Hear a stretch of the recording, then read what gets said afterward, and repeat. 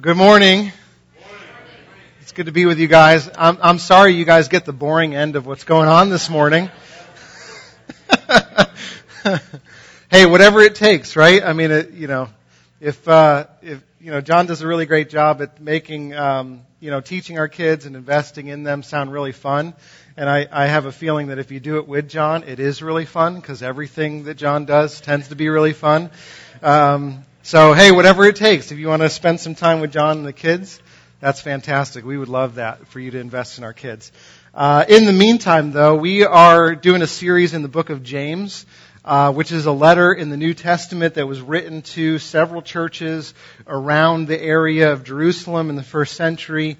I think we're going to be on page 848 if you want to follow along with us. And if you remember, if you've been here at all through the series, you remember that James is the brother of Jesus, the biological brother of Jesus, or half-brother of Jesus, and he's writing as a pastor to these churches to encourage them in their new locations, because many of them have been scattered, and he wants them to understand how is it that they live out their new lives according to the wisdom of the gospel.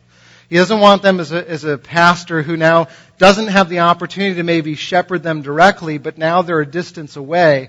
And he wants to remind them of some things so that they can live out of the gospel in a real, practical, wisdom, godly kind of way. And it's the sort of instruction that we need here in our day as well. And so that's why we're going through the book. And we're calling it Everyday Gospel Wisdom for that very reason. And last week we talked about how our faith in Jesus inevitably gets borne out by what we do. So faith without works, James says, is dead. But if our faith is in Jesus, then our works or what we do in light of what He's done in us will be alive. And today he shifts from the idea of works or what we do to words and what we say. And he's not gentle about it, as James often isn't. So we'll see. And he's going to use the tongue as a metaphor for the way that we use our words. And we're going to be in chapter 3, starting in verse 1. This is what James says. Not many of you should become teachers, my fellow believers, because you know that we who teach will be judged more strictly. We all stumble in many ways. Anyone who is never at fault in what they say is perfect, able to keep their whole body in check. When we put bits into the mouths of horses to make them obey us, we can turn the whole animal. Or take ships as an example. Although they are so large and are driven by strong winds, they are steered by a very small rudder wherever the pilot wants to go. Likewise, the tongue is a small part of the body, but it makes great boasts. Consider what a great forest is set on fire by a small spark. The tongue is also a fire, a world of evil among the parts of the body. It corrupts the whole body, sets the whole course of one's life on fire, and is itself set on fire by hell. All kinds of animals, birds, reptiles, and sea creatures are being tamed and have been tamed by mankind, but no human being can tame the tongue. It is a restless evil full of deadly poison. With the tongue we praise our Lord and Father, and with it we curse human beings who have been made in God's likeness. Out of the same mouth come praise and cursing. My brothers and sisters, this should not be. Can both fresh water and salt water flow from the same spring? My brothers and sisters, can a fig tree bear olives or a grapevine bear figs? Neither can a salt spring produce fresh water. That's what James has to say about the tongue. And I want to break down, because we're going to move through this, and we have a lot to say about all this stuff. But we have to move through this in maybe some categories to help us think through what is it that James is trying to communicate to us about the tongue. And we're going to talk primarily about the power of our words, why they have that power, why we struggle to wield that power, and how to heal our words so that we use them in the way that God intended us to, so that we use them for good. And James starts off, and he says this about our words. And I've been thinking a lot about how to say this to start off. But this is what it boils down to. The way that we use our words is a matter of life and death. The way that we use our words is a matter of life and death. And we're not going to spend a lot of time on it, but that's the whole reason why James says, hey, it's probably not a good idea for a whole bunch of people to become teachers. And the reason he's saying that isn't to discourage people from wanting to become teachers within the body of faith, but he's just giving a reality whereby there's probably a lot of people that wanted to become teachers for the wrong reasons. They wanted to kind of puff up their own image, to build a resume, to be kind of seen as a leader. And James is saying, be careful with your desires, because the more words that come out of your mouth, the more those words get judged according to what they've produced. The more you speak, and this isn't just for teachers, but this is for everybody. The more that you speak, the more words that come out of your mouth, the more those words show whether or not the fruit of your words is producing in the people around you either life or death. Proverbs 12:18 puts it this way: the words of the reckless pierce like a sword, but the tongue of the wise brings healing. See, words have a power to penetrate. They either do that in a destructive way, like an axe that cuts somebody down, or they do it in a healing way, like a scalpel that brings life to a person who's sick. Which means that when you say something, every word that comes out of your mouth has that kind of living power to it. Every word that you speak has the power to either build up or tear down, to make life or to take life. The other way to say it is, there is no such thing as a powerless word. You might think, my words don't have that kind of power. Well, we'll get there. You'll see the reason why that is in a minute. But James says that we have the power to bless or to curse. And that power is incredible. We don't realize the power that we have. So what does it mean to put a curse on someone? What does that mean? He says that we have the ability to curse people. Just from your own understanding, what does it mean to curse people? To place some sort of obstacle? A spiritual obstacle in their life. Huh. Yeah. I can see that. What else? It's literally, yeah. It's to draw life out of them with our words, right? Rather than to put life in. Yeah. Yeah, you actually do harm to their future. And that's the part of the reality that James wants us to understand when it comes to our words, that when we bless people, we're actually not just wishing them well, we are actually inflicting them with goodness. And in the same way, if we are cursing people, if we're tearing them down, if we're being critical and pushing them down and telling them what's wrong and kind of emphasizing all the things that are bad, and we're using our words negatively in the life of a person, we're not just wishing someone evil, we're causing evil. We're actually inflicting harm, which is doing not just harm to their present, but obviously to their future. See, when you say words that are intended to hurt people, the people that you're speaking to, whether you do it overtly or kind of in a passive-aggressive sort of way, you aren't just wishing that they would be hurt, you're actually causing them to become hurt. In the same way, when you bless someone, you're not just wishing them good, you're causing good. So, help me out here. How does the old nursery rhyme go? Sticks and stones may break my bones, but... Yeah. Names, words will never hurt me. That is one of the biggest lies you and I have been told in our entire lives. Because if we're being honest with us, all of us have experienced receiving words, probably of blessing and of curses. And those words have inflicted both good and bad, and we have felt the power of those words. And some of the wounds of the cursing words that have been spoken to us and over us have lasted far longer than any physical wound could. See, some of us have received words of cursing as children. Those words have persisted our entire lives. People have said things about our bodies or our character or about our identity, and those words are still controlling you today. Things that your parents have said, things that your friends have said. See, they aren't just words. They're swords. They're swords whose words pierce you and are living and active inside of you today. Now, why is that? It's because words have the power to set your life on fire, either for good or for ill. They come in and they penetrate us. They're not just wishing harm. When they're bad, they're doing harm. So here, this is my alternative kind of rendering of that same nursery rhyme, okay? See if this sticks with you.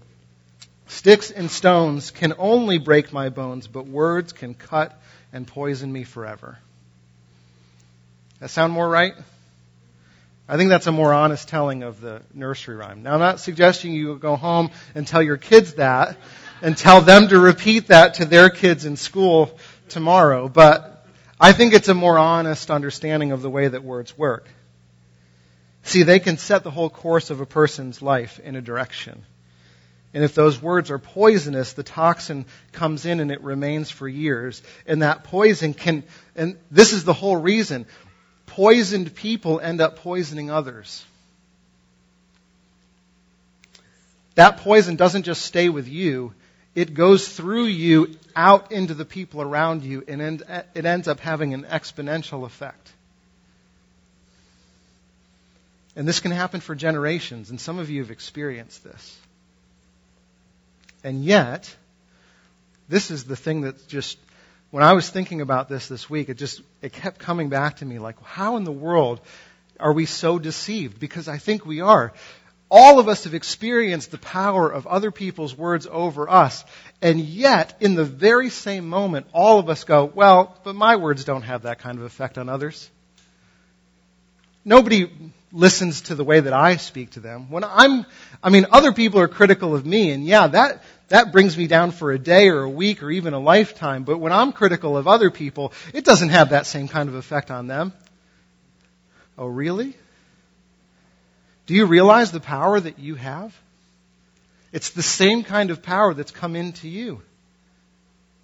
Because the power doesn't lie in the person who's speaking. The power lies in the words themselves.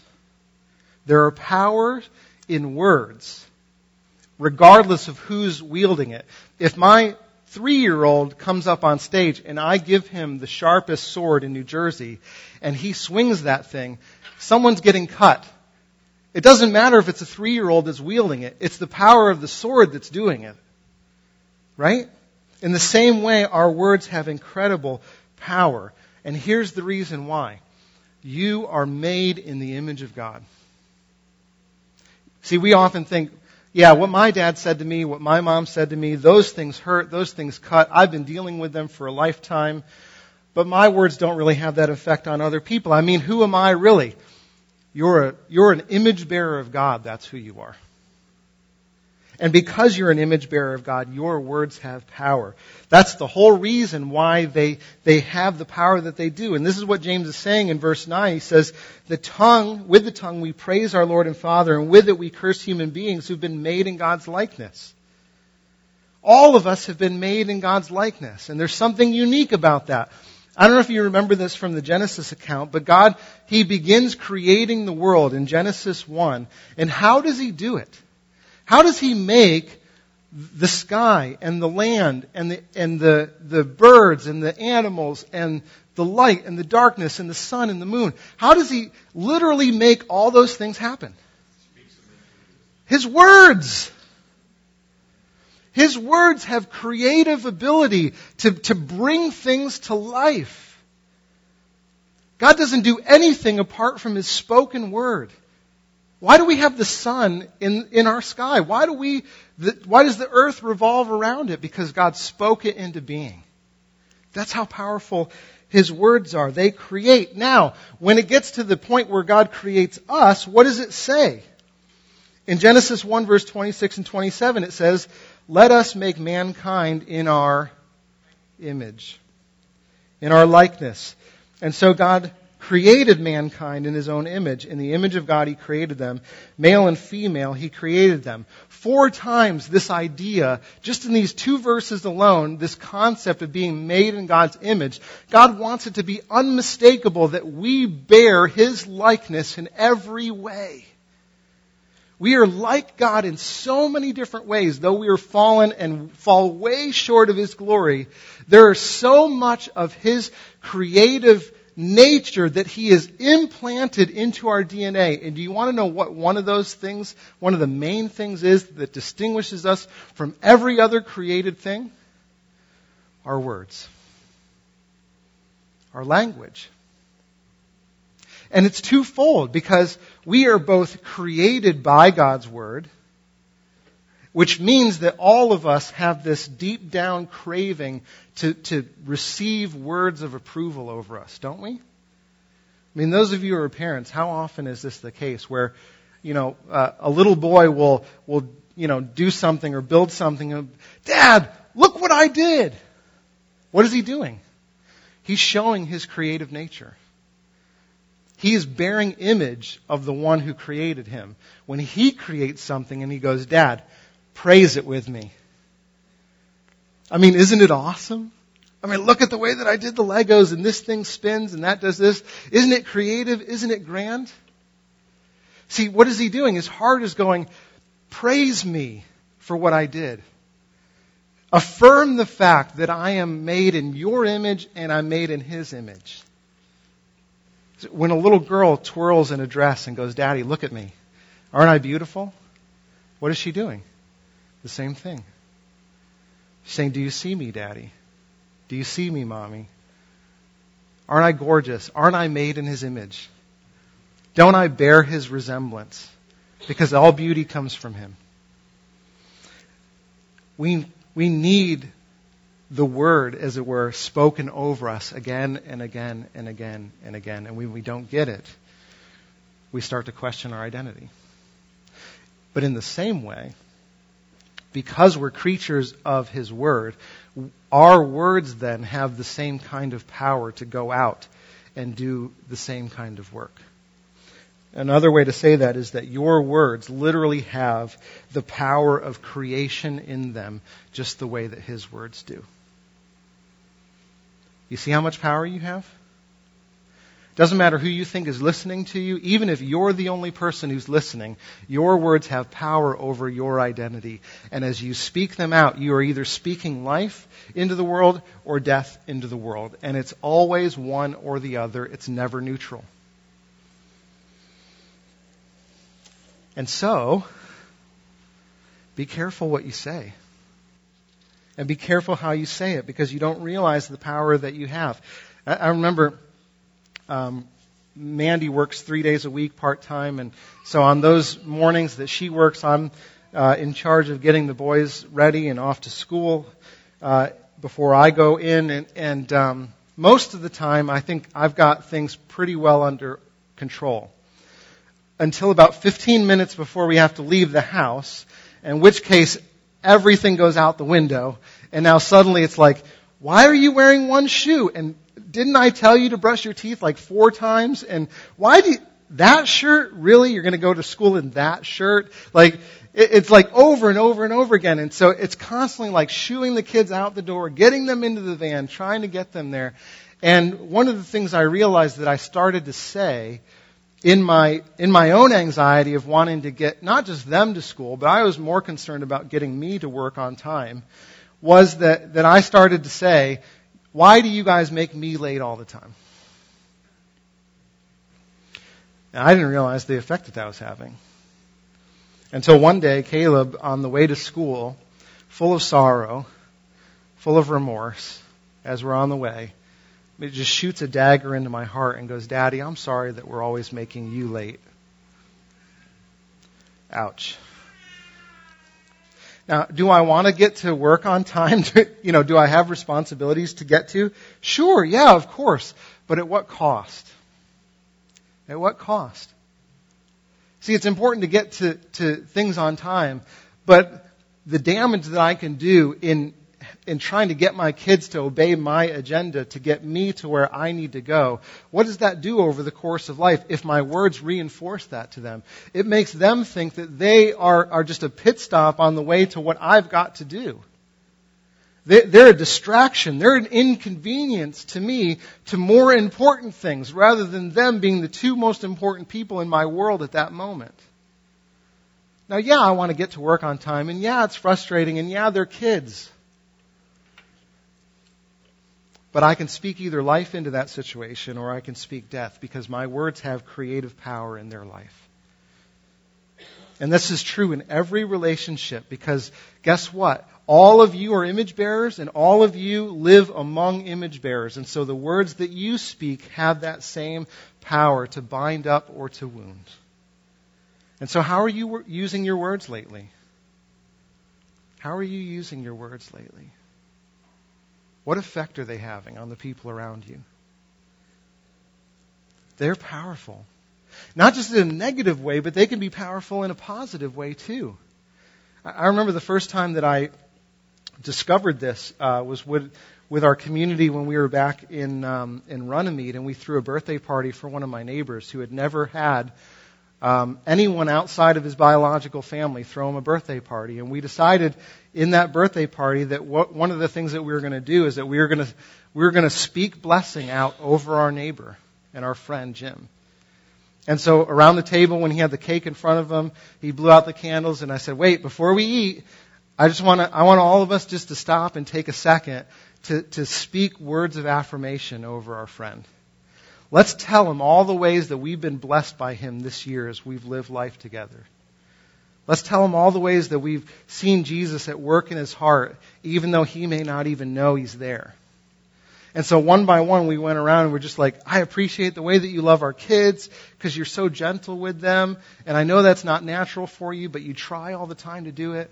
And one by one we did this and we got around to him. And I'm watching everybody, do that. And then everybody's attention kind of turns to him. And what is he doing? He's weeping. He's just crying tears of joy because no one has ever encouraged him that way. No one has ever said, I see you for who you are, and it's good. You bear God's image. You're made in his likeness. And here's all the ways that you need to know it. That had a transforming effect on his heart and his life in a way that I've never seen before. But guess what it also did? Because the other person that happened to be at that birthday party was his sister, who had lived across the country in Hawaii and had only seen her brother maybe once a year for the last 35 years. And she just happened to be there at that birthday party. Later that night, when everybody went home, she came back and she just said, I don't understand why you guys did what you did. But I've never seen my brother happier than he is right now. And the other thing she said? I never saw the things that you saw when you said what you saw in him. See, what did the creative word speak over him that affected her? She started to see her brother in a different light than she had ever seen him before. She had always seen him as kind of just a negative guy who had just been a drain on her, and she always had to get up the energy because he kind of annoyed her. There was a reason why she lived on the other side of the country. Just being honest. Yeah.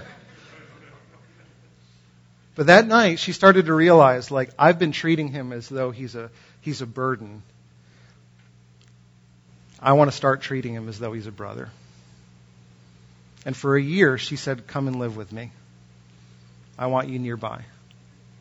She would have never made that decision if it weren't for hearing the words of life being spoken over her brother so that she could see him in a different light. See, your words don't just have power over the person you're speaking them to. They have power over the people that are listening to you speak them to those people. That's how much power they have. And so I want to implore you, just speak well of people. Encourage them. pour out blessing over them and be specific in the ways that you do it. Call them out for things that you see, not just in a critical way. I mean, here's the thing, like, oftentimes when we're critical about specific things, right? You annoy me because of this. Like, the way that you do this makes me feel this way. I'm annoyed at that. I'm critical about that. But then when it comes to speaking words of blessing, we're like, I like you. You're nice. You're swell. You're a good person. How is that blessing? Be just as specific when you're speaking blessing as when you're speaking curses. And watch the kind of creative work that has over the people that you speak it to. Words have power. They have power over the people that we're speaking them to. But here's the other reality that James talks about. Our words have power over the speaker as well as the hearer. They have power over us as we speak the words as much as they do over the people that listen to those words. And it starts by this. What kind of power does it have over us? Well, first of all, it has the power to reveal our hearts. It has the power to reveal who we really are. Look at verse 11 and 12. Can both fresh water and salt water come from the same spring? My brothers and sisters, can a fig tree bear olives or grapevines bear figs? Neither can a salt spring produce fresh water. How do you know that a salt spring is salty? It's not a trick question. It tastes salty.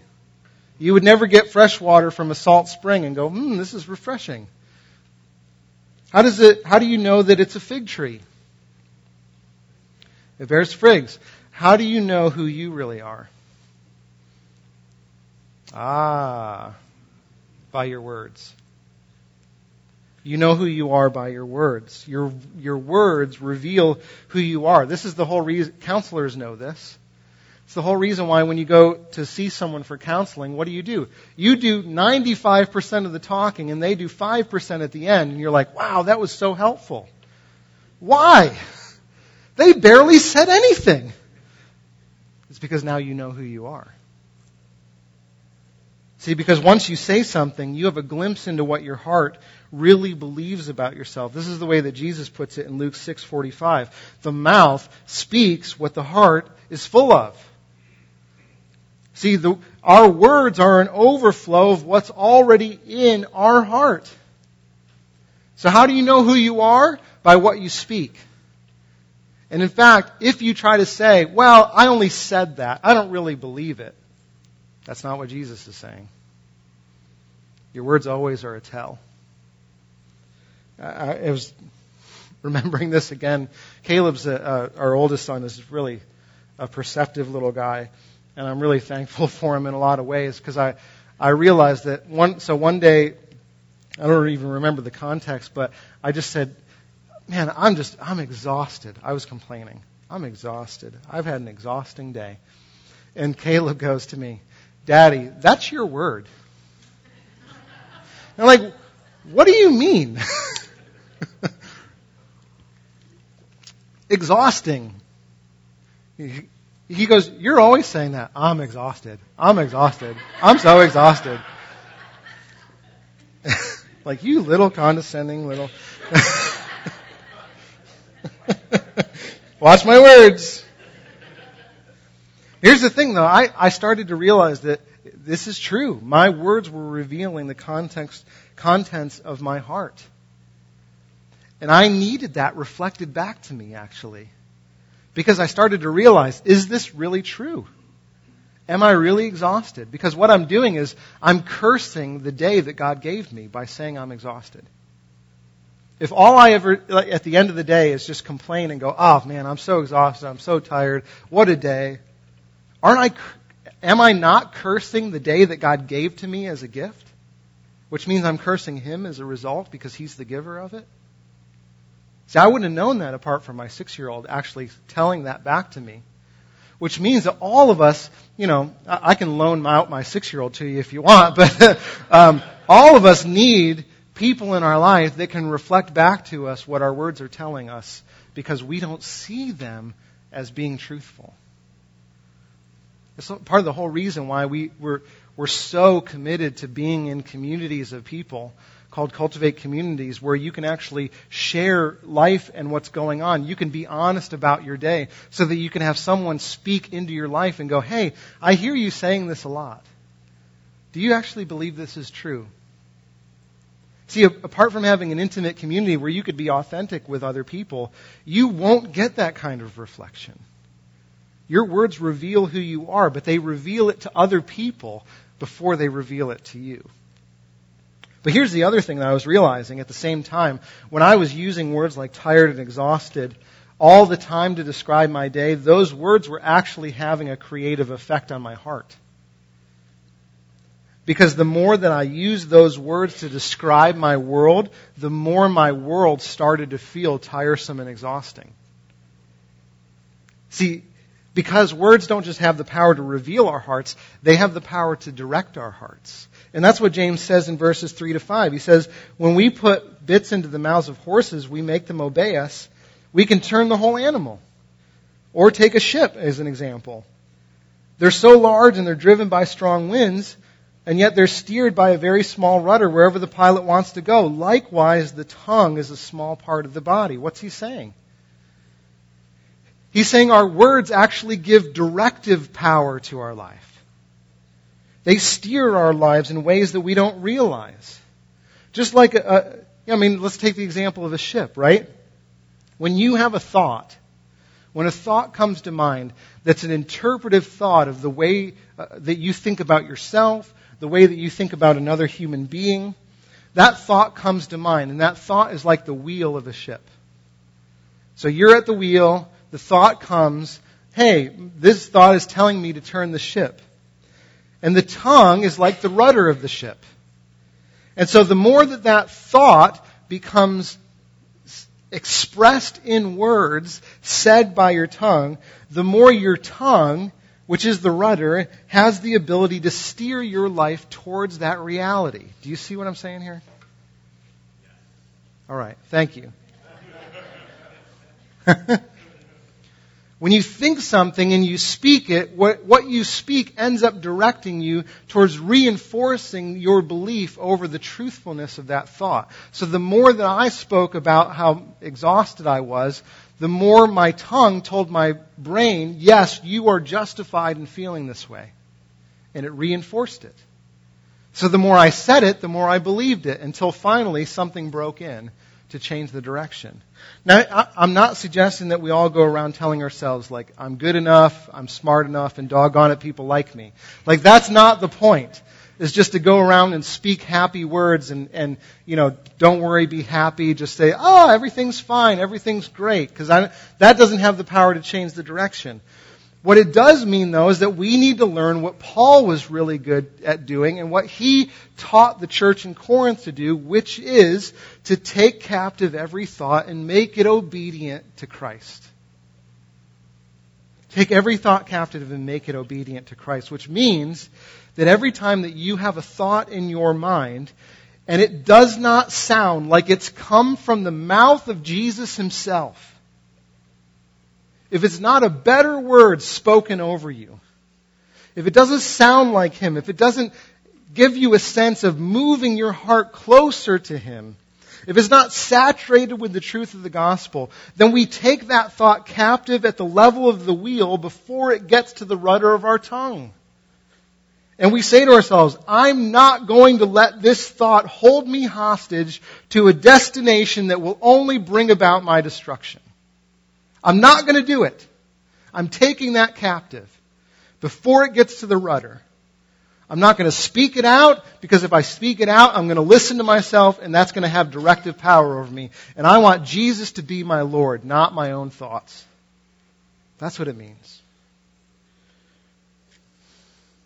And so just a reflection for you this week. What are some of the words that you're using about yourself, about other people, that are not captivated by Christ, that are steering the course of your life? What are some of those words for you? Just be thinking about that. How are they giving direction to your heart, to your life in ways that aren't steering you towards Him, but steering you towards other things? See, we all still struggle with that.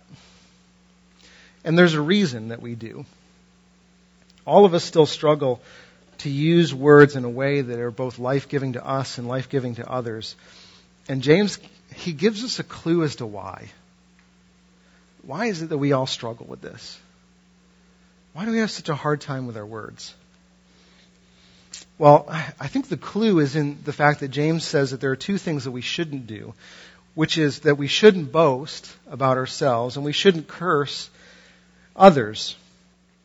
Now, how do these things kind of point out maybe the reason why we tend to struggle? I think the answer is because why do we tend to boast? Why do we tend to curse others? See, the reason that we boast, the reason that we tend to inflate ourselves, to defend ourselves, to justify ourselves, the reason that we look to our own achievements and what we've done to define who we are is actually the same reason that we curse other people.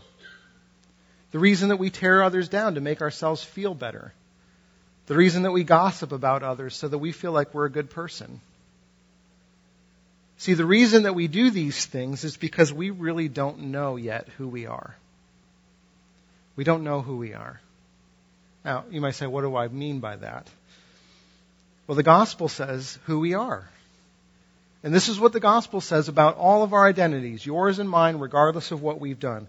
That God, on our behalf, sent His perfect Son into the world to live the life that we could not live. That instead of speaking words that condemn us, He spoke His Son into existence. And He came and He died the penalty that we should have paid for the way that we use our words. The fact that we often do use our words to condemn other people and to puff ourselves up and to say, I'm a good person and they're not so good a person. Jesus died to pay the penalty for all of that so that there is no condemnation when we put our faith in Him. We talked about that last week. So that when God looks at you, He says, I have accepted Jesus' death as payment for your sin, and I've risen Him from the dead, which means that that payment is secured forever. It is finished once and for all. And now, because of that, you who were my enemy have now become my son, my daughter, in whom I'm well pleased. I'm well pleased. I'm speaking words of encouragement and blessing over your life. I love you. I care for you. I want you to know me and to be close to me. But here's the truth. You and I and most Christians that I know, we still live as though God has not done this for us. We still live as though this isn't true. Now, how can I say that? Well, because we say that we believe that we're not condemned, and yet all of us, we spend a good portion of our day trying to defend ourselves, trying to build up our record, trying to make ourselves feel like we're good people. Or we spend our day not defending ourselves, but prosecuting others, cursing them and tearing them down. Do you see it? See, the reason that you and I struggle with boasting and cursing is because you and I are still in the courtroom. We're still there, trying to defend our record when the judge has already said the case is closed. We're still there trying to prosecute other people so that we don't look like the bad guy when God has already said, Jesus, the perfect one, has been prosecuted on your behalf. You can go free. Now you say, that might be true of other people, Jay, but I know who I am in Christ. I'm secure in my gospel identity. That's others. That's not me. Okay, well, if that's true, if you think that that is true, then here's a test for you this week, okay? Do these 6 things perfectly all week and tell me if you struggle with any of them. All right? This is just a bit of a test if we think that we're not in the courtroom anymore. Number 1, do not complain or grumble about anything. Why are you laughing? Come on, if you're not in the courtroom, these are doable things, aren't they? Do not complain or grumble about anything. Number 2, do not boast about anything. Number 3, do not gossip about anyone. Number 4, do not say anything negative about someone, including yourself. Number 5, do not defend or make excuses for yourself, no matter what. Like, I'm exhausted. There's an example. Number 6, always say things that build others up. Now, if you come back here next week and you say, Jay, I did them perfectly and it was easy. I mean, it was just, I breezed right through it. Yeah, right. Let's not go there, right?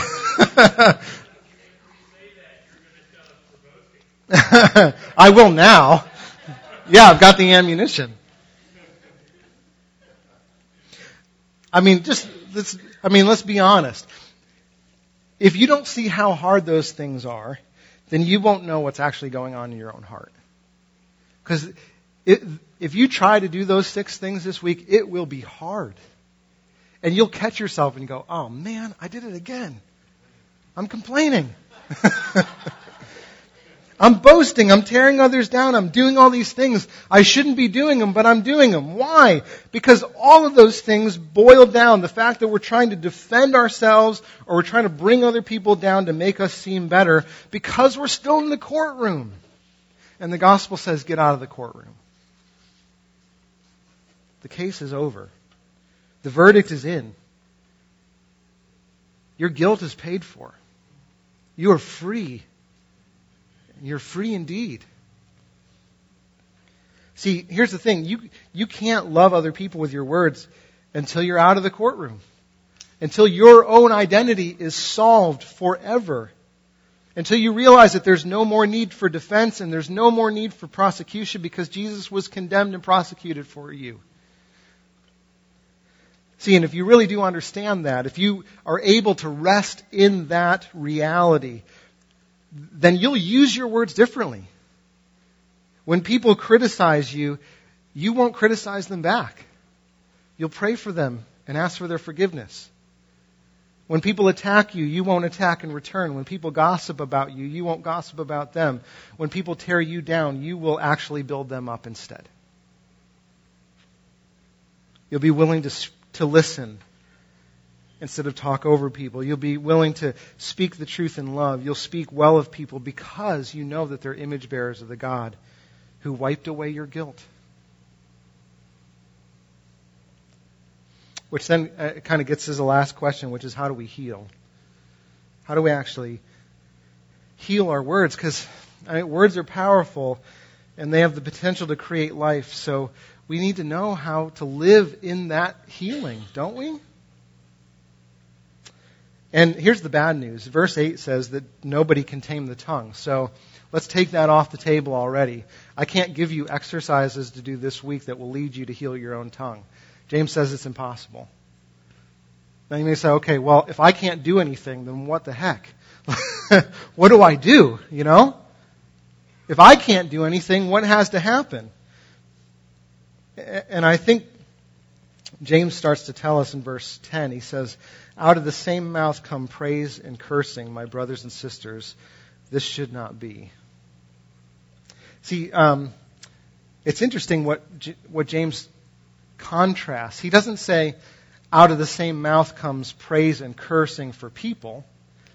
He says, out of the same mouth comes praise for God and cursing of people. Which means that the opposite of cursing people is praising God.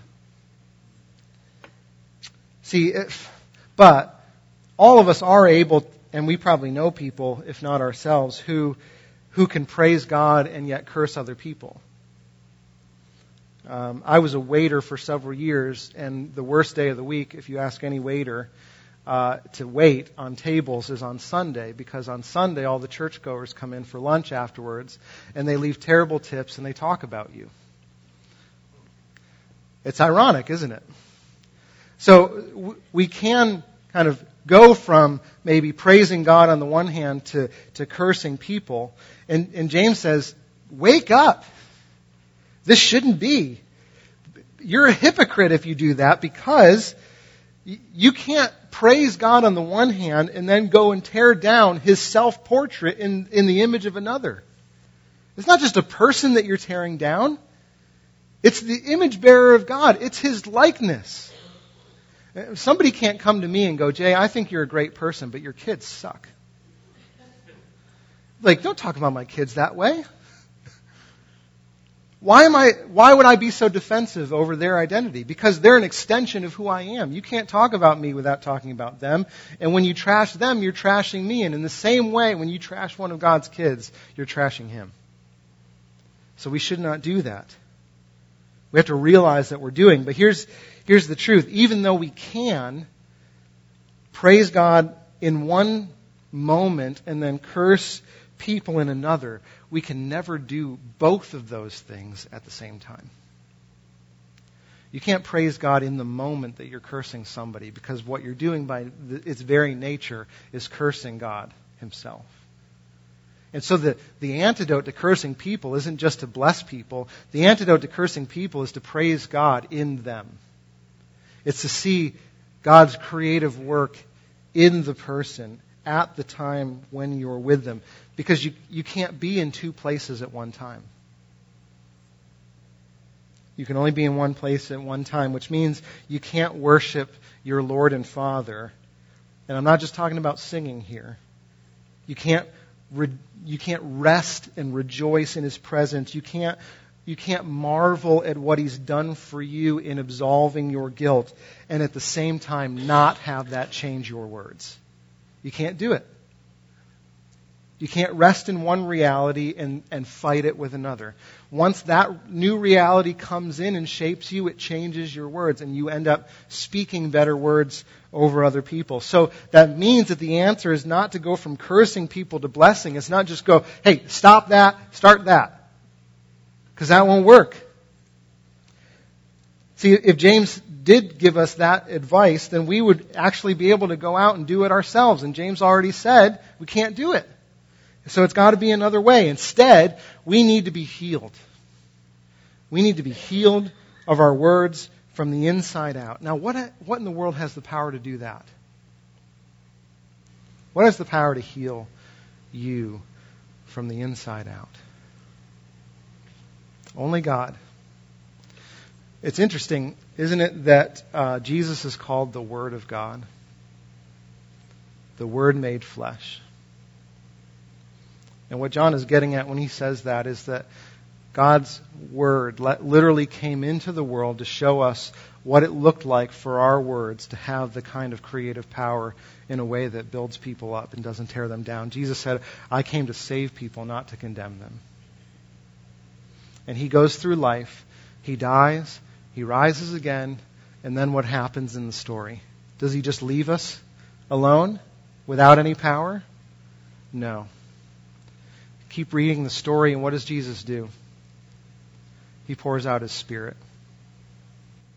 You know what it says the Spirit does? Literally looks like when the Spirit comes down in the room where the believers are all gathered, and they're praying, and they're full of fear, and they're full of words of condemnation and hopelessness, and maybe God left us, and we don't know what's going on, and those words are reverberating. God, where are you? Have you abandoned us? We don't know what's going on. Those words are going out and they're coming into their heart. They're going out and they're coming into their heart, and it's filling them with more and more fear and more and more fear and more and more fear until suddenly what happens? The word of fire comes down in the form of what? Tongues, and rests on the heads of all the people. It's no accident that James says, apart from that Spirit, our tongues are tongues of fire from hell. But when heaven comes down, our tongues go from hellfire to heaven fire. And those very same people who are full of fear and full of anxiety, they leave that room. Nothing has changed in their circumstances apart from the presence of God, right? They're still hunted. They're still wanted men. Many of them are going to be carried off into prison and some into execution. Nothing about their situation has changed. And if God hadn't come in and changed their tongues, they would go out there the same kind of people that they came into the room. And yet with the presence of God through the Holy Spirit, tongues of fire come out, and what comes out of them? Praise for Jesus. See, out of the mouth comes what's full of the heart. And when you're full of Jesus, what comes out of your mouth? Jesus. His presence. What He's done for you. How He's saved you. How He's rescued you. And you start speaking words of blessing over other people. Not because you're trying to manufacture those words. It's simply the tongue that you've been given by heaven. Do you want to be healed? Do you want to use your words in a better way? A better way than what's been done to you? It's the Spirit that does it. It's the Spirit that reminds you. It's the Spirit that fills you. It's the Spirit that moves you. And it's the Spirit that speaks. That's why we need to be healed. That's why James says you can't do it on your own. So I want to take a moment before we move into our response time and just give you a second with the Spirit. So let's do that now. Father, we want to confess to you not just the ways that we've been hurt by the tongues of others, but ways that we've used our tongues to tear people down, to build up our own resume. Our words condemn us. And so we just confess those now to you. So I want to encourage you to confess any way that you haven't used your words in a way that builds people up this week. Just do that with the Spirit's help right now. If He brings anything to mind, just give it over to Him.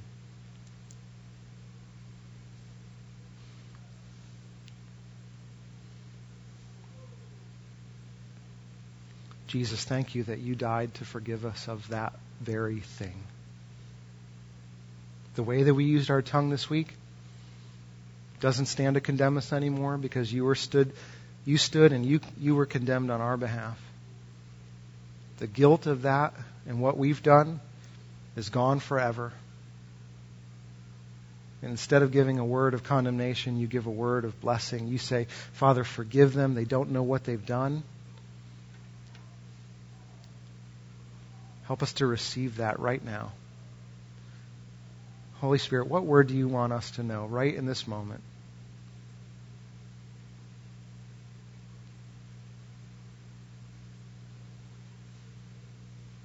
I just want to encourage you. I wasn't planning to do this, but if you heard any word from Him, just tell, what was it?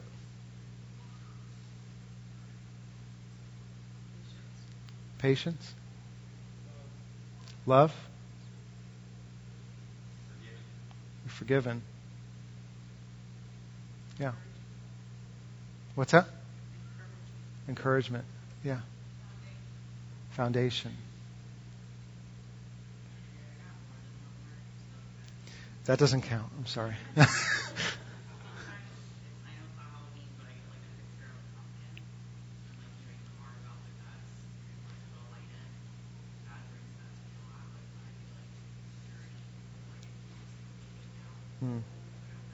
Yeah. Kind of getting cleaned out from the inside so that He can put His light in you. And then that light shines. Good. He speaks. We have a God who speaks. Isn't that good news? He's not a silent God. Jesus said if people don't praise me, the stones are going to cry out on their behalf. And so what that means is, and what do they speak? They're speaking the words that God put in them to give back to Him. The Spirit wants to speak to you. He has words for you. Holy Spirit, I just pray that you would help us believe that. Help us to believe that we're out of the courtroom. There's no condemnation left. Fill us with your light. Fill us with your presence. We need tongues of fire from heaven that burn in our hearts, that make us new. God, let the evidence of that be that we leave this place as a people of great blessing. And I pray that hundreds of people this week would be blessed, would be encouraged, would be built up, would be strengthened because of our words as you do it in us. Make us hopeful, God, that you're going to do that work in us today and tomorrow and the next day. We just recognize that it all comes from you, and so we give you the honor and the glory and the credit for it in Jesus' name. Amen.